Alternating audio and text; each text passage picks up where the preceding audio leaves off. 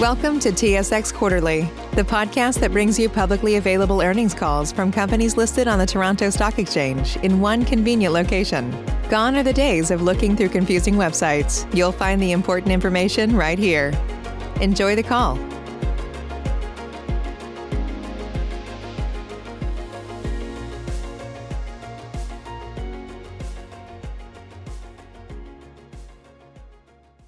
Welcome to the Colliers International First Quarter Investors Conference Call. Today's call is being recorded. Legal counsel requires us to advise that the discussion scheduled to take place today may contain forward-looking statements that involve known and unknown risks and uncertainties. Actual results may materially differ from any future results, performance, or achievements contemplated in forward-looking statements. Additional information concerning factors that could cause actual results to materially differ from those in the forward-looking statements is contained in the company's annual information form as filed with the Canadian Securities Administrators and the company's annual report on Form 40F as filed with the U.S. Securities and Exchange Commission. As a reminder, today's call is being recorded. Today is Tuesday, April the 28th, 2020. And at this time, for opening remarks and introductions, I would like to turn the call over to the Global Chairman and Chief Executive Officer, Mr. Jay Hennick. Please go ahead, sir. Thank you, Operator. Good morning, and thanks for joining us. I'm Jay Hennick, Chairman and Chief Executive Officer of the company. With me today is John Friedrichsen, Chief Operating Officer, and Christian Mayer, Chief Financial Officer. This conference call is being webcast and is available in the Investor Relations section of our website. A presentation slide deck is also available there to accompany today's call. Colliers began 2020 with solid first quarter results despite the initial impact of COVID-19 in Asia early in the quarter, with the rest of our operations being affected in March.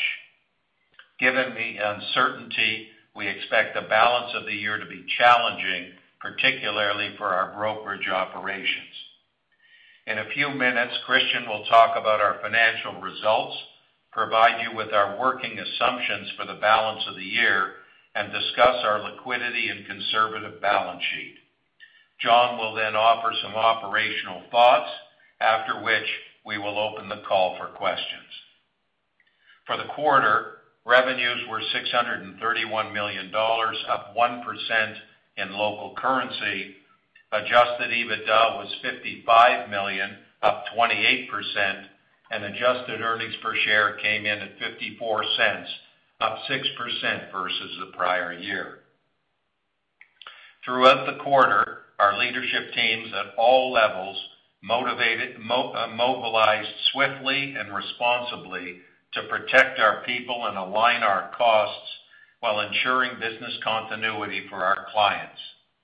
I'm extremely proud of them and inspired by the work they are doing as we navigate through this unfortunate crisis.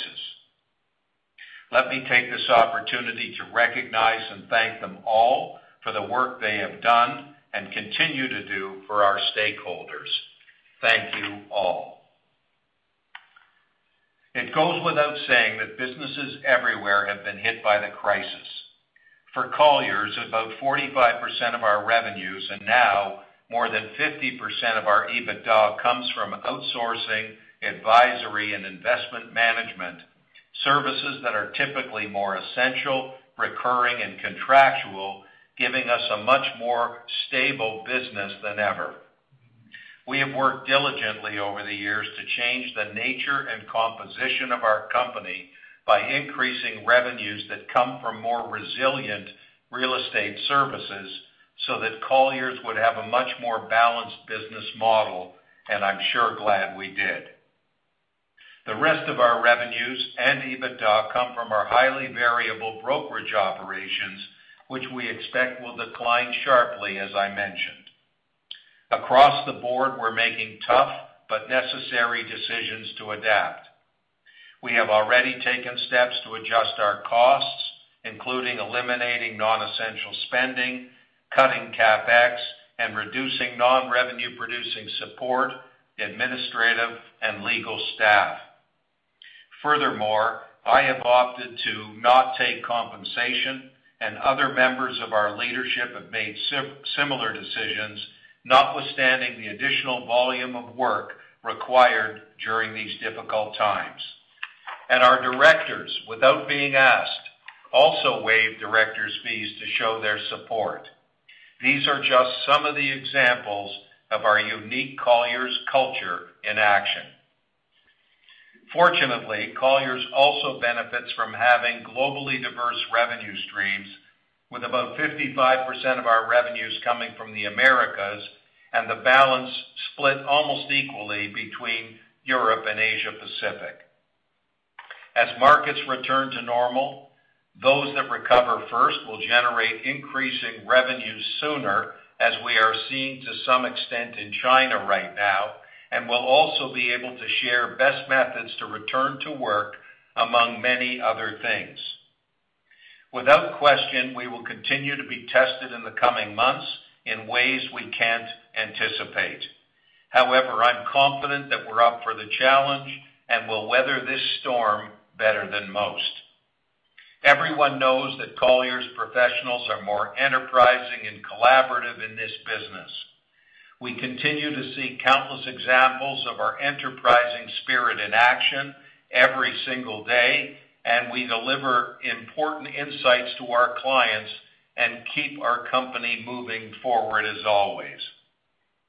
Perhaps most importantly, our entrepreneurial culture and way of doing business is reinforced by the fact that our leadership owns about 40% of the equity in our company, substantially more than any of our competitors.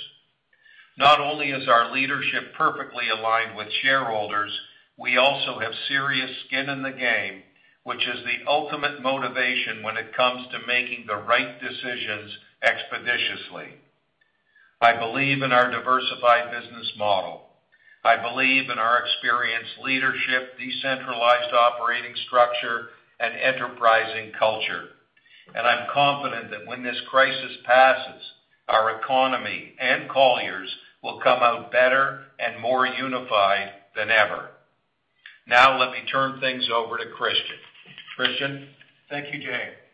As announced earlier today, Colliers reported solid financial results for the seasonally slow first quarter, despite the initial impact of the global COVID-19 pandemic. My comments follow the flow of the slides posted on the Investor Relations section of Colliers.com to accompany this call. Please note that my comments reference non-GAAP measures such as adjusted EBITDA and adjusted EPS, both of which are defined in our press release issued today, as well as the accompanying slide presentation. The adjustments are composed primarily of non-cash charges that we view as largely unrelated to our operating results. All references to revenue growth are calculated based on local currency. First quarter revenues were $631 million, up 1% over the prior year. Internal revenues declined 1%, primarily due to the initial impact of the pandemic on brokerage operations in the Asia Pacific region throughout the quarter and in other regions toward the end of the quarter. First quarter consolidated adjusted EBITDA was $54 million compared to $44 million, with our margin at 8.6% versus 6.9% in the prior year quarter. The margin improvement was led by investment management in the Americas region, as I will discuss in a moment. Q1 revenues in the Americas totaled $370 million, up 4%. Americas outsourcing and advisory revenues were up 12%, with strong growth in each of project management, property management, and valuations. Sales and lease brokerage revenues were down 3%, impacted by a noticeable slowdown in the month of March, attributable to the pandemic. Adjusted EBITDA was $31 million, up 19% versus last year, with an 8.4% margin, up 110 basis points, primarily due to lower costs and operating leverage in outsourcing and advisory. EMEA region Q1 revenues were $117 million, flat relative to the prior comparative period, and were also roughly flat in each service line. Brokerage revenues were adversely impacted by the pandemic late in the quarter. Adjusted EBITDA for the region was a loss of $4 million compared to a loss of $3 million last year. Asia Pacific region revenues were $97 million, down 9%, impacted by sharply reduced brokerage activity in China and other countries in Asia, attributable to the pandemic beginning early in the quarter, partially offset by incremental revenues from the recent acquisition of CIGI Project Management in India, which contributed significantly to the increase in outsourcing and advisory revenues, which were up 16%. Adjusted EBITDA was $5 million compared to $11 million last year on lower revenues and service mix. Investment management revenues for Q1 were $46 million, up 7%.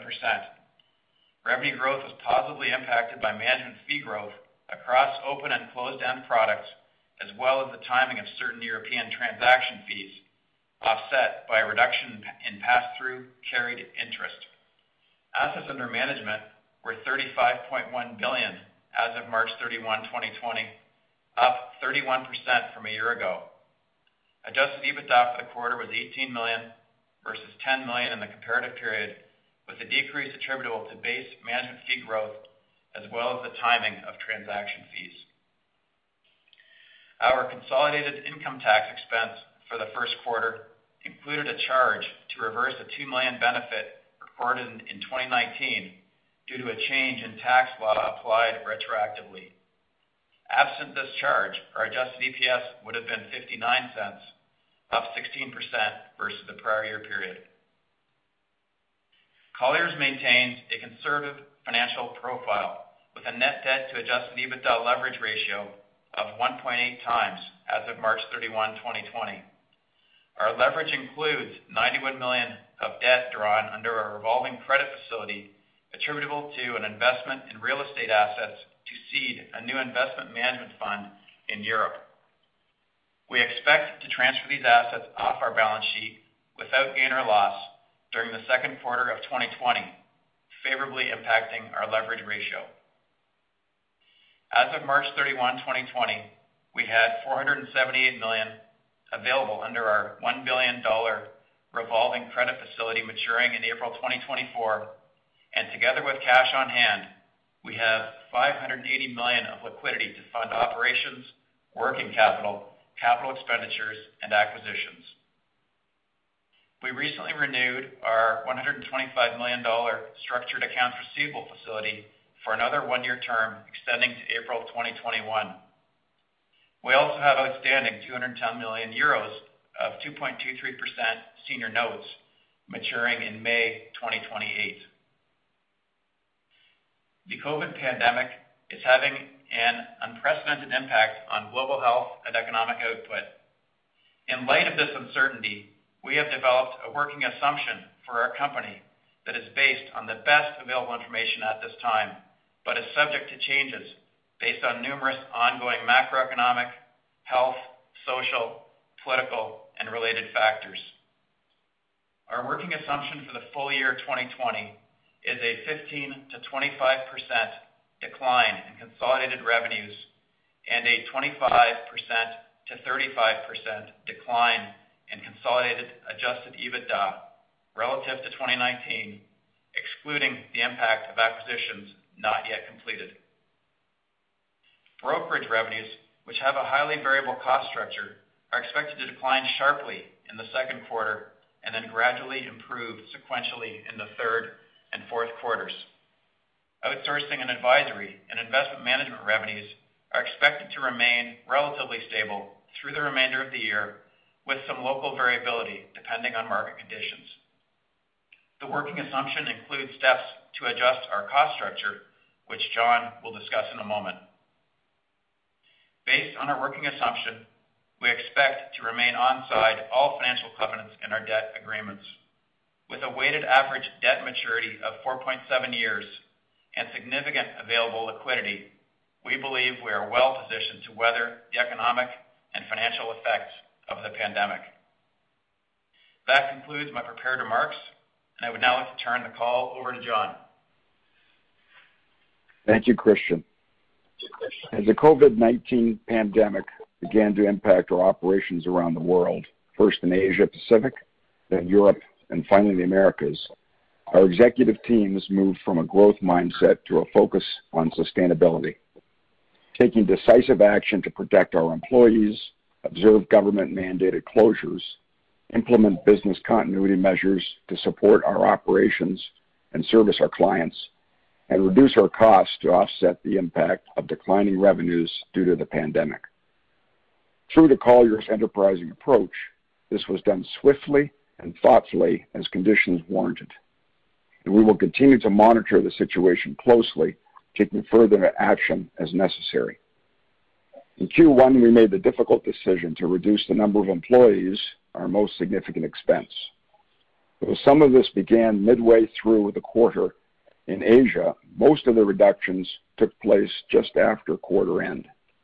To date, approximately 10% of our workforce has been furloughed for a period of 2 to 3 months, with health benefits maintained, while another 5% were separated from service.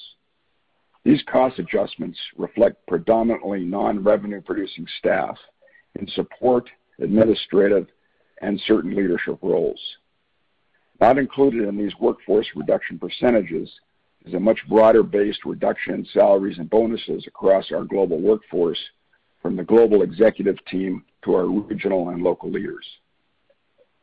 In addition to reducing our people costs, we have also reduced all non-essential spending for the balance of the year. In the aggregate, we expect these measures to result in annual savings of approximately $150 million in 2020. If required, we may take further cost reduction measures in the future. Consistent with most other professional services firms, Colliers continues to service its clients across its global platform, though mainly and where possible, this is being done remotely. While our offices have reopened in many parts of Asia, or plan to open imminently, offices in all other regions are either closed or remain open but operating with minimal staff. Prior investments in IT systems and applications have served us and our clients well, as we are leveraging this investment more than ever before and expect that much of this elevated use of technology will continue in the future. Whether it's communicating internally or connecting with clients, our use of technology has never been more important. Colliers has delivered valuable insights through surveys, thought leadership, and interactive webinars at local, regional, and global levels, developed and delivered through the untiring efforts of our professionals and subject matter experts. Webinars that addressed a worldview of dynamics impacting both occupiers and landlords earlier in the month.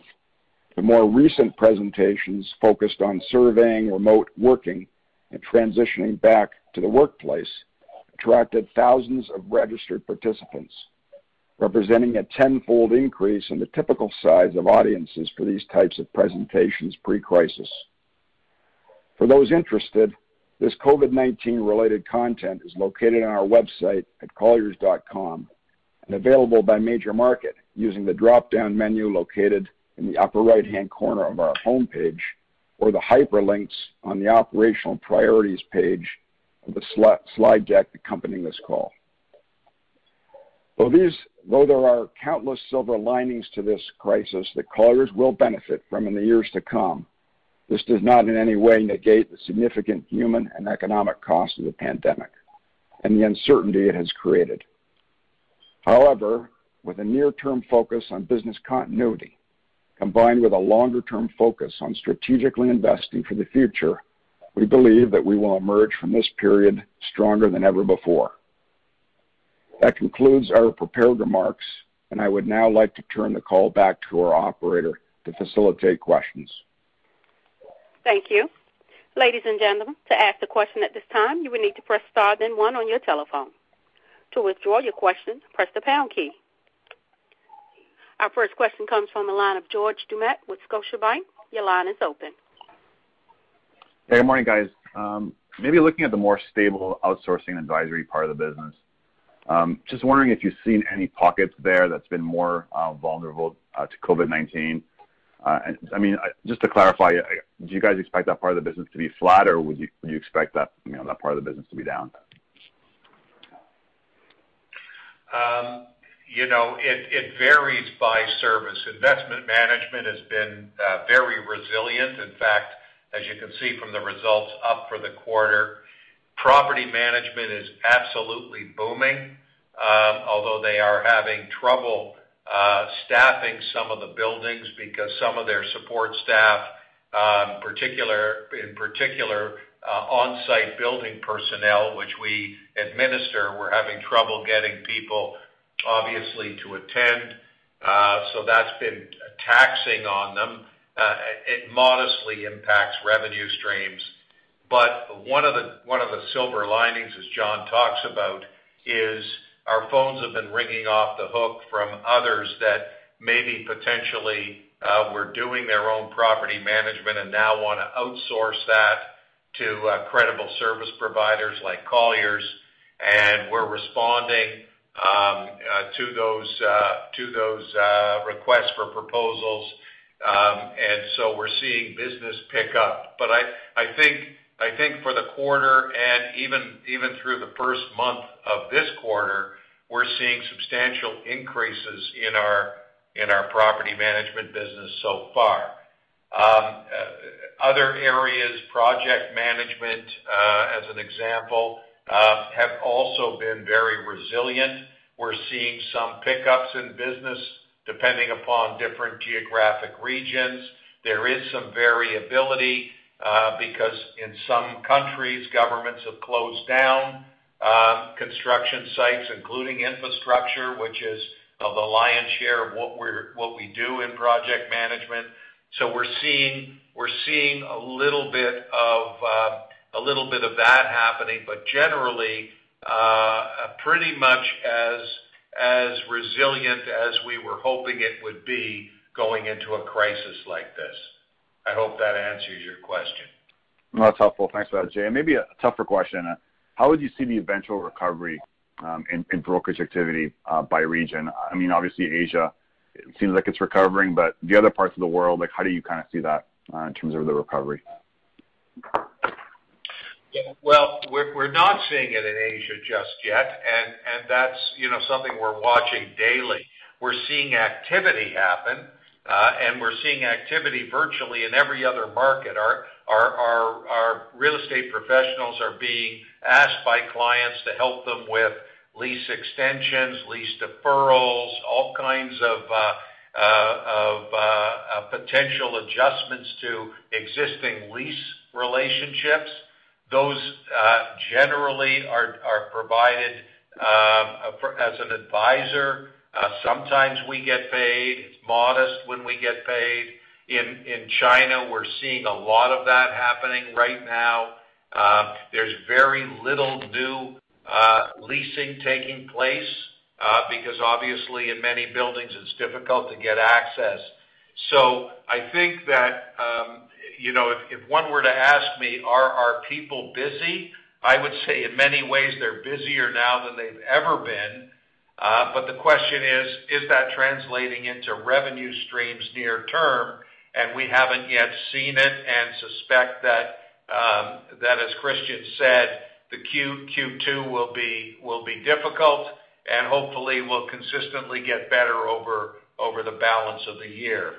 So that'll give you a sense. Buildings themselves, buying, selling buildings. There's a lot of bottom feeders out there looking for buying opportunities. There isn't necessarily debt in the marketplace, although most lenders say they're open for business. Our insight is that they're open for business only for the right business at the right terms, including higher interest rates on existing indebtedness. So it might be there for their most prominent clients, but it's not as readily available. All of these things, and the interesting thing about commercial real estate is we are active in these times. In times of change, it is generally very good for real estate service providers. Whether that translates into revenue streams and when it translates into revenue streams is another question. Yeah, that's helpful. Just one more, if I may. off of Christian's remarks around being on site for the covenants. I'm just wondering if you guys are maybe looking to extend those, just maybe to give us a little bit of wiggle room for M&A, and just wondering how opportunistic we'll be on that front. George, we're always looking to be opportunistic as it relates to acquisition opportunities. Those may come later in this year or next year, and we will consider those at that time. Okay, thanks. Remember also that we are in the process of two very significant transactions, two companies that we think are first class, and we'd like to complete them when conditions are met. And both of those are further our game plan of extending more resilient services for Colliers while opening up huge new growth opportunities for us going forward. So we are already out there in terms of our next phase of growth, and believe that once those transactions are completed, we will again accelerate our growth plan as we have in the past. Thank you. Our next question comes from the line of Matt Logan with RBC Capital Markets. Your line is open. Thank you, and good morning.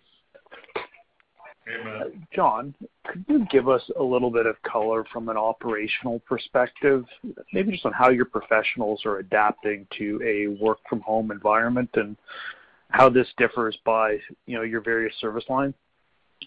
Sure. I think that,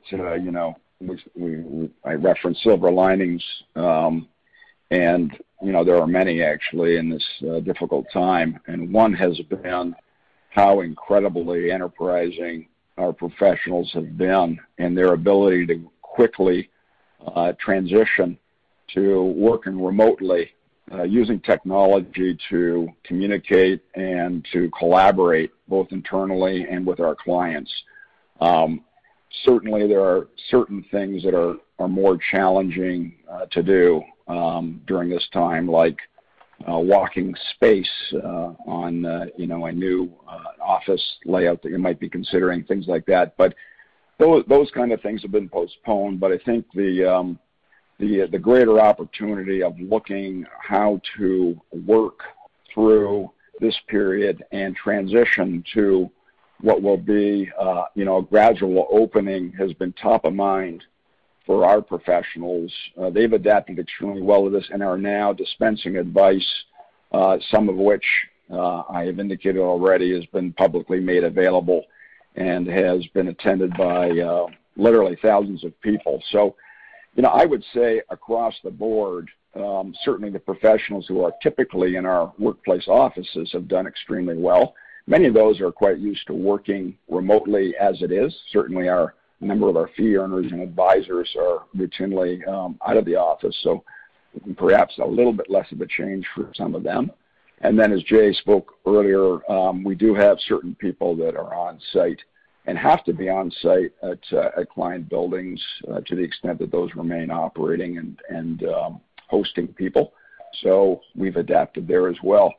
I'd say all in all, it's been a very, pleasant surprise to see how well our professionals across our business and support staff have also adapted to the new way of working, which is temporary, but some of which may be with us down the road.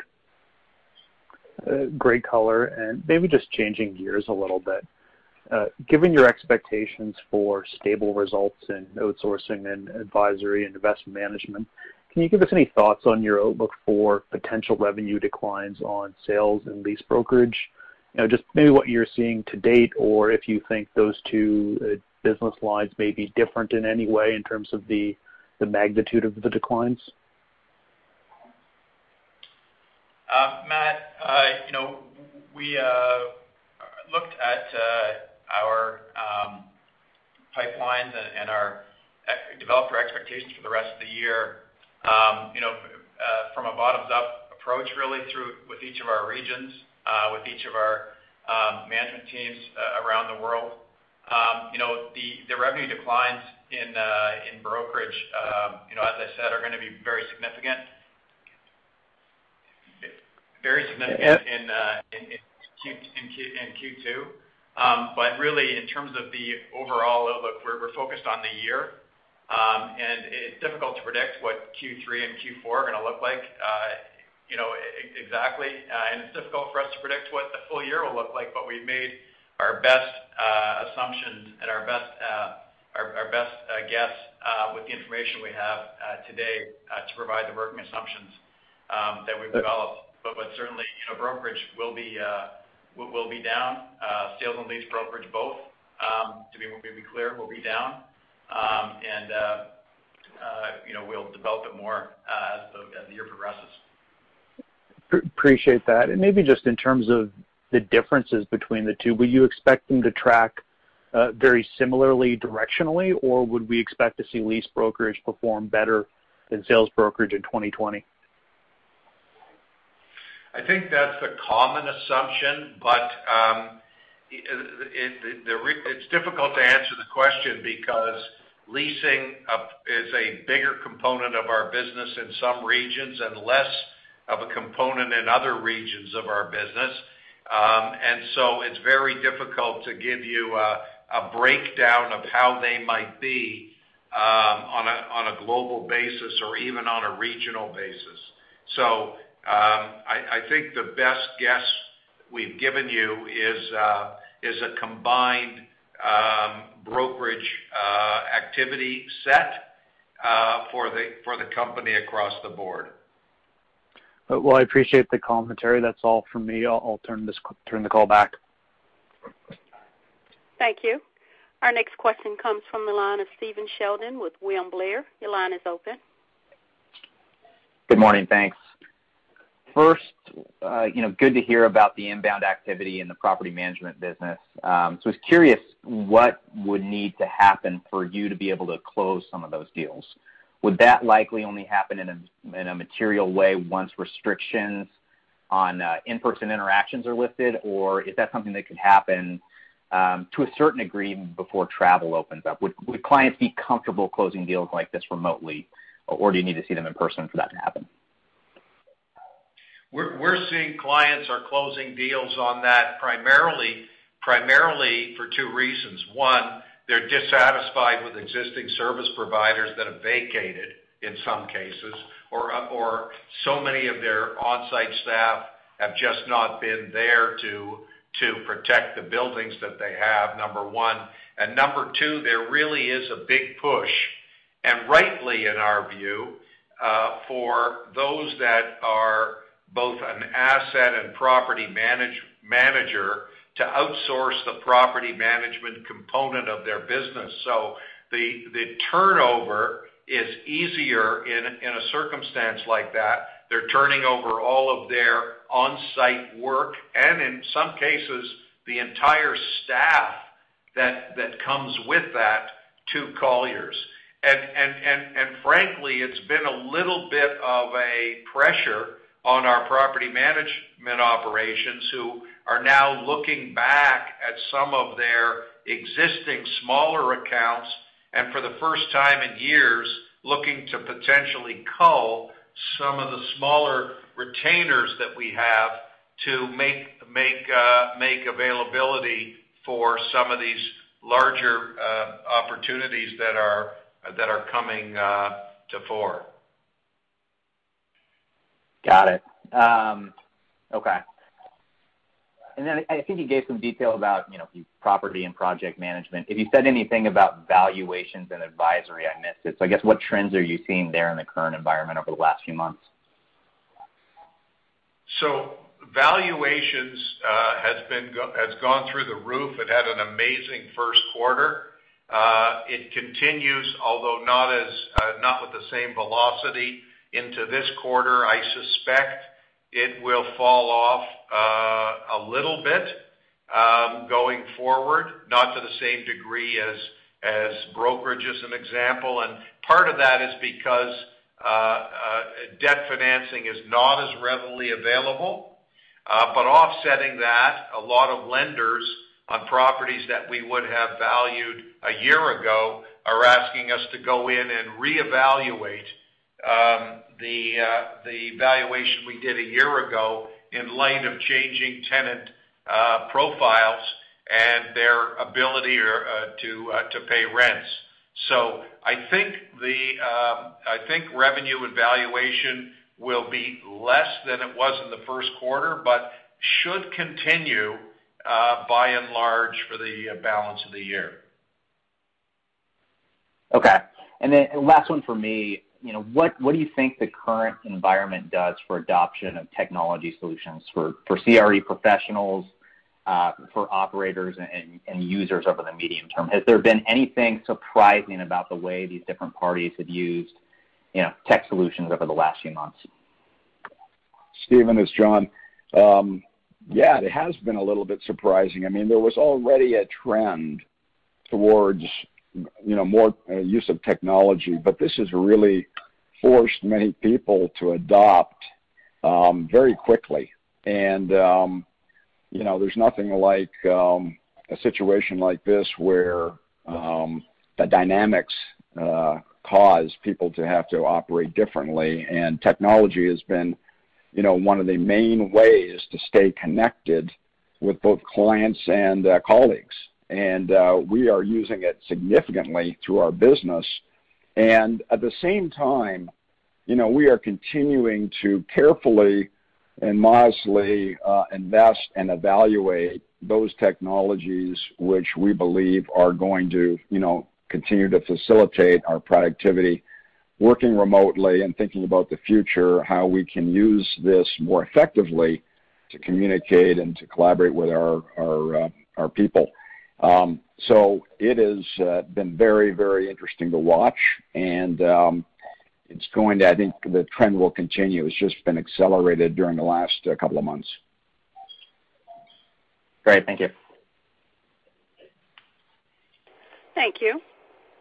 Our next question comes from the line of Stephen MacLeod with BMO Capital. Your line is open. Great, thank you. Good morning, guys. Hi, Steve. Hi.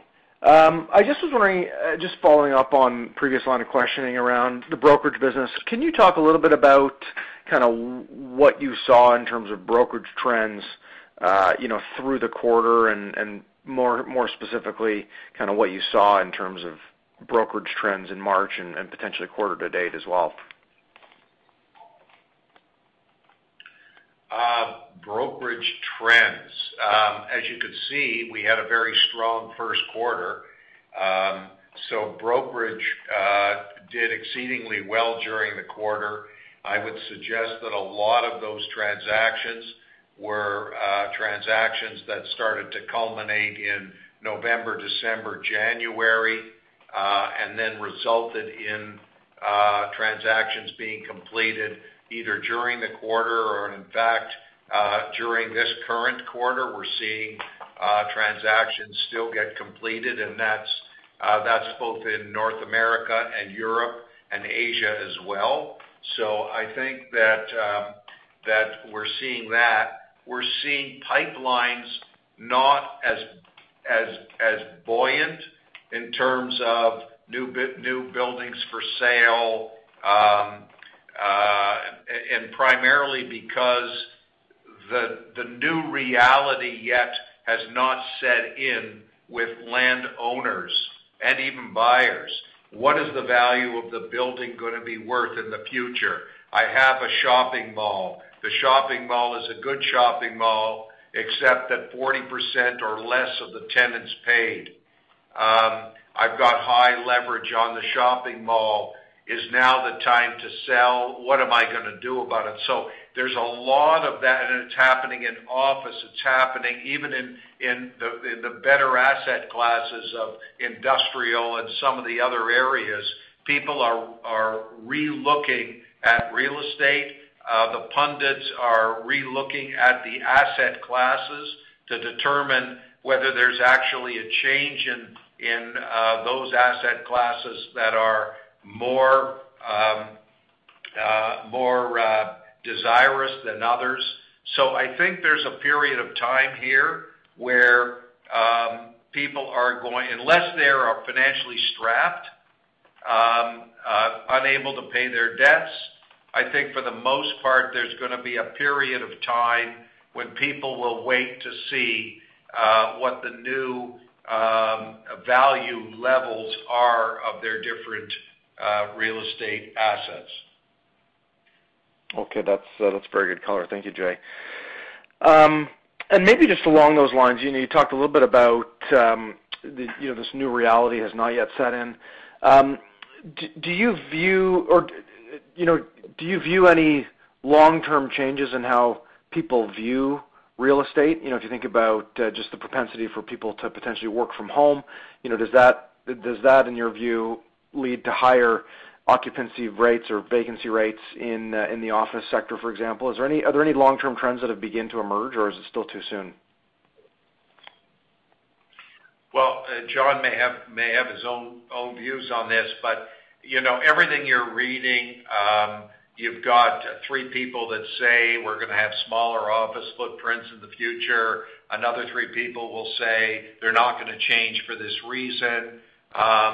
So I think that it's, again, still too early to make any pronouncements there. I think there's a lot of people dissecting different asset classes to determine different pricing levels.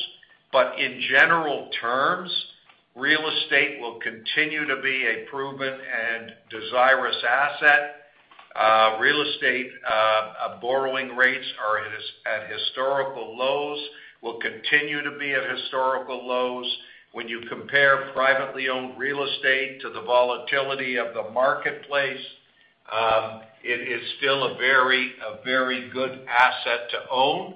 And I believe that institutions will continue to allocate their capital to real estate in increasing numbers as they have over the past couple of years. The only thing, I'll just add briefly to that. At the end of the day, as Jay said, I think it's probably too early to make any conclusions about what's likely going to happen here. But based on what we've seen now and the talk and the discussion, of course, this can all change, but based on that, there seems to be perhaps some interest in more flexibility around the workplace. Conceivably, there could be some migration to working from home in a limited way. One would think that might reduce the amount of, in the case of office, the amount of space required. But in the current configurations of many offices, they don't lend themselves to social distancing very well. So it may end up being sort of a net zero where if it wasn't for allowing certain people to work from home from time to time, companies would have to expand their footprint or reconfigure it significantly. And if they can simply work with the existing footprint and then also allow a small part of their workforce to work remotely, they can sort of stay at the same level in terms of workplace and office occupancy.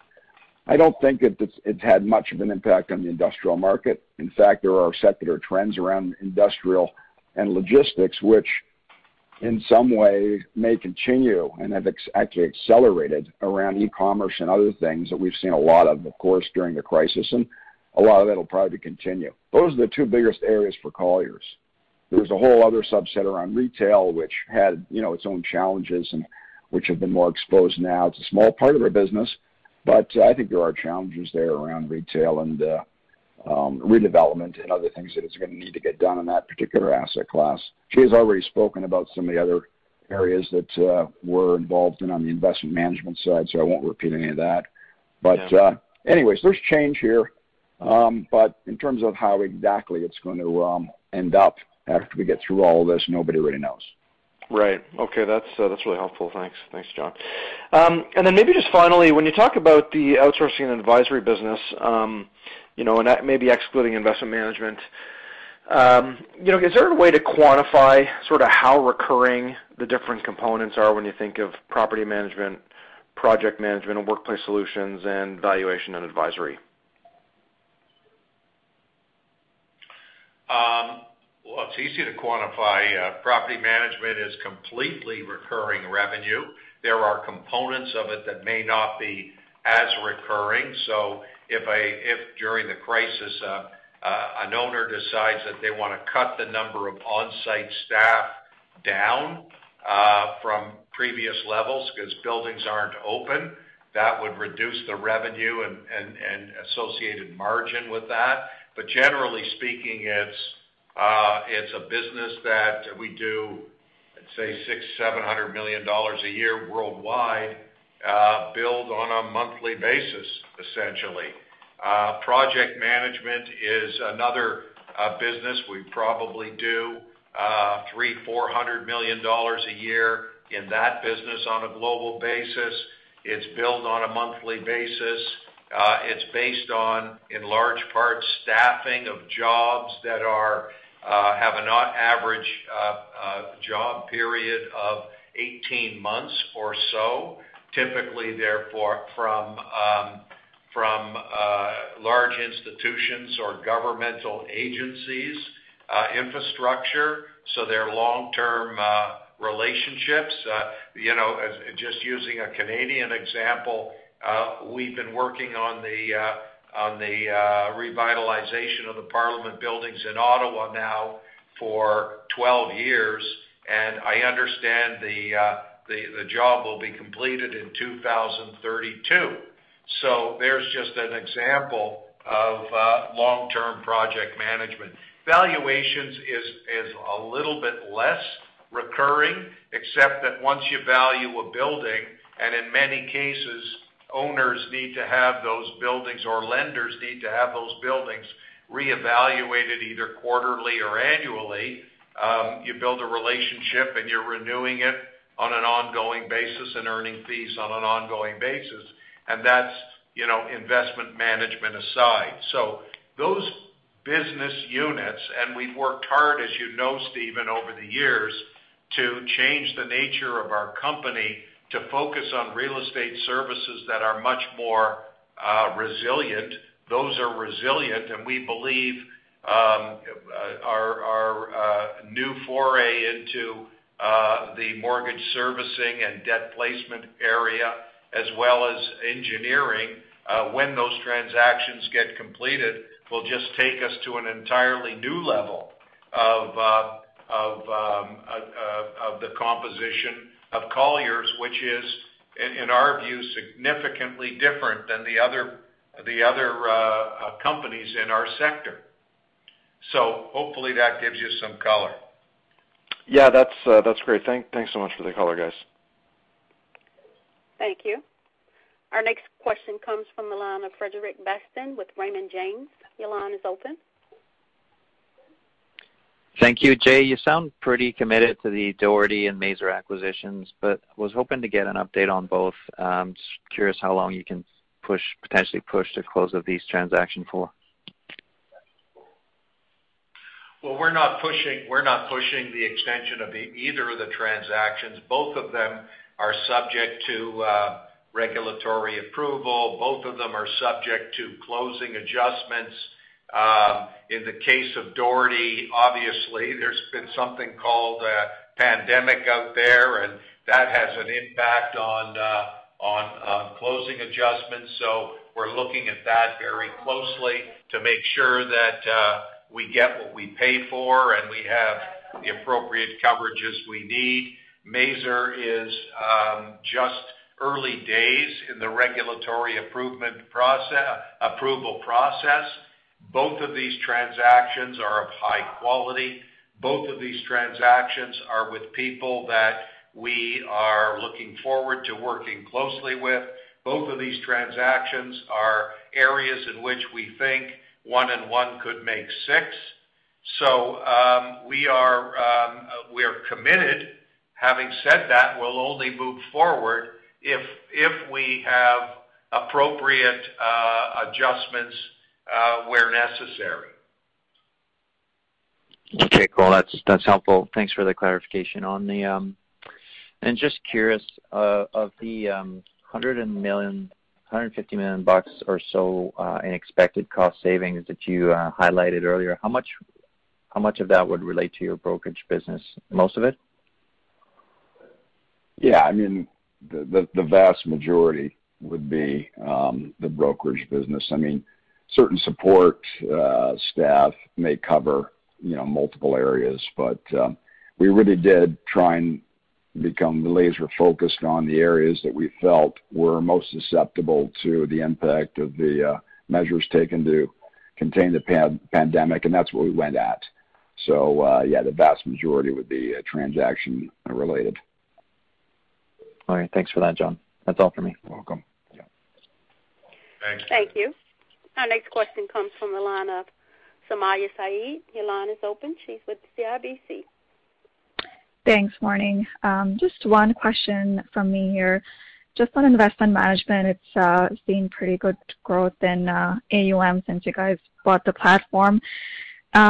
Any early indications of where AUM is headed today, and in your revised outlook, I guess, does that imply AUM staying flat, or is there any growth sort of baked in there?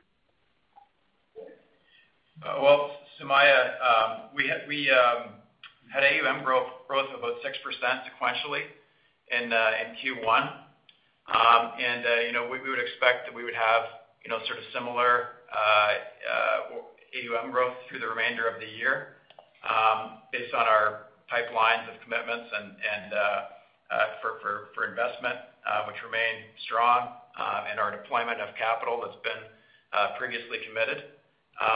So modest growth through the remainder of the year would be our view.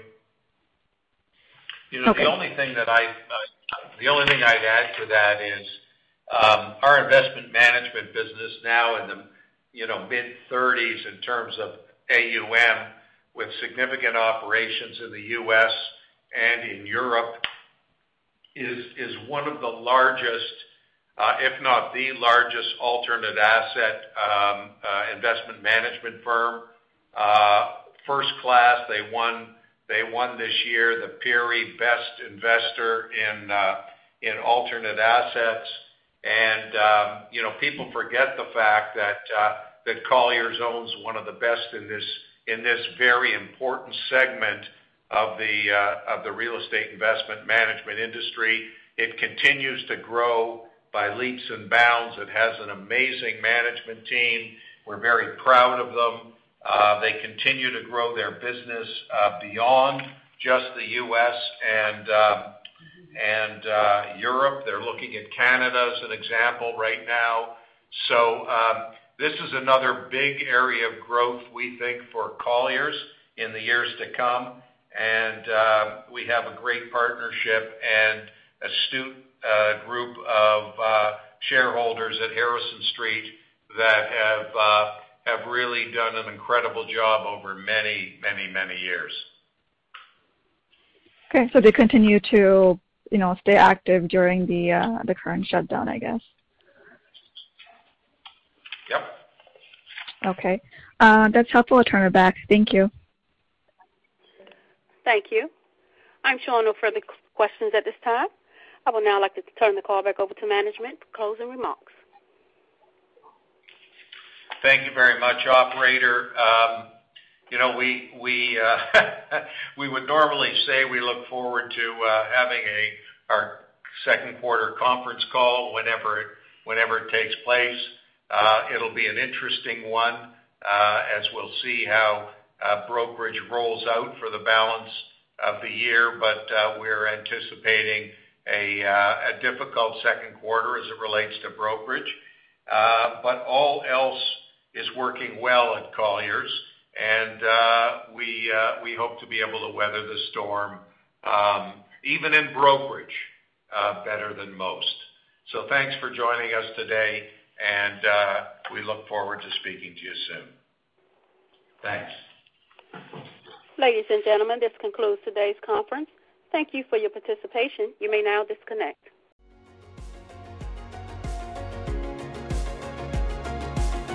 Thank you for listening to TSX Quarterly. If you enjoyed the cast, remember to leave a good rating. And remember, for any additional inquiries, please consult the company's investor relations section on their website. See you next time.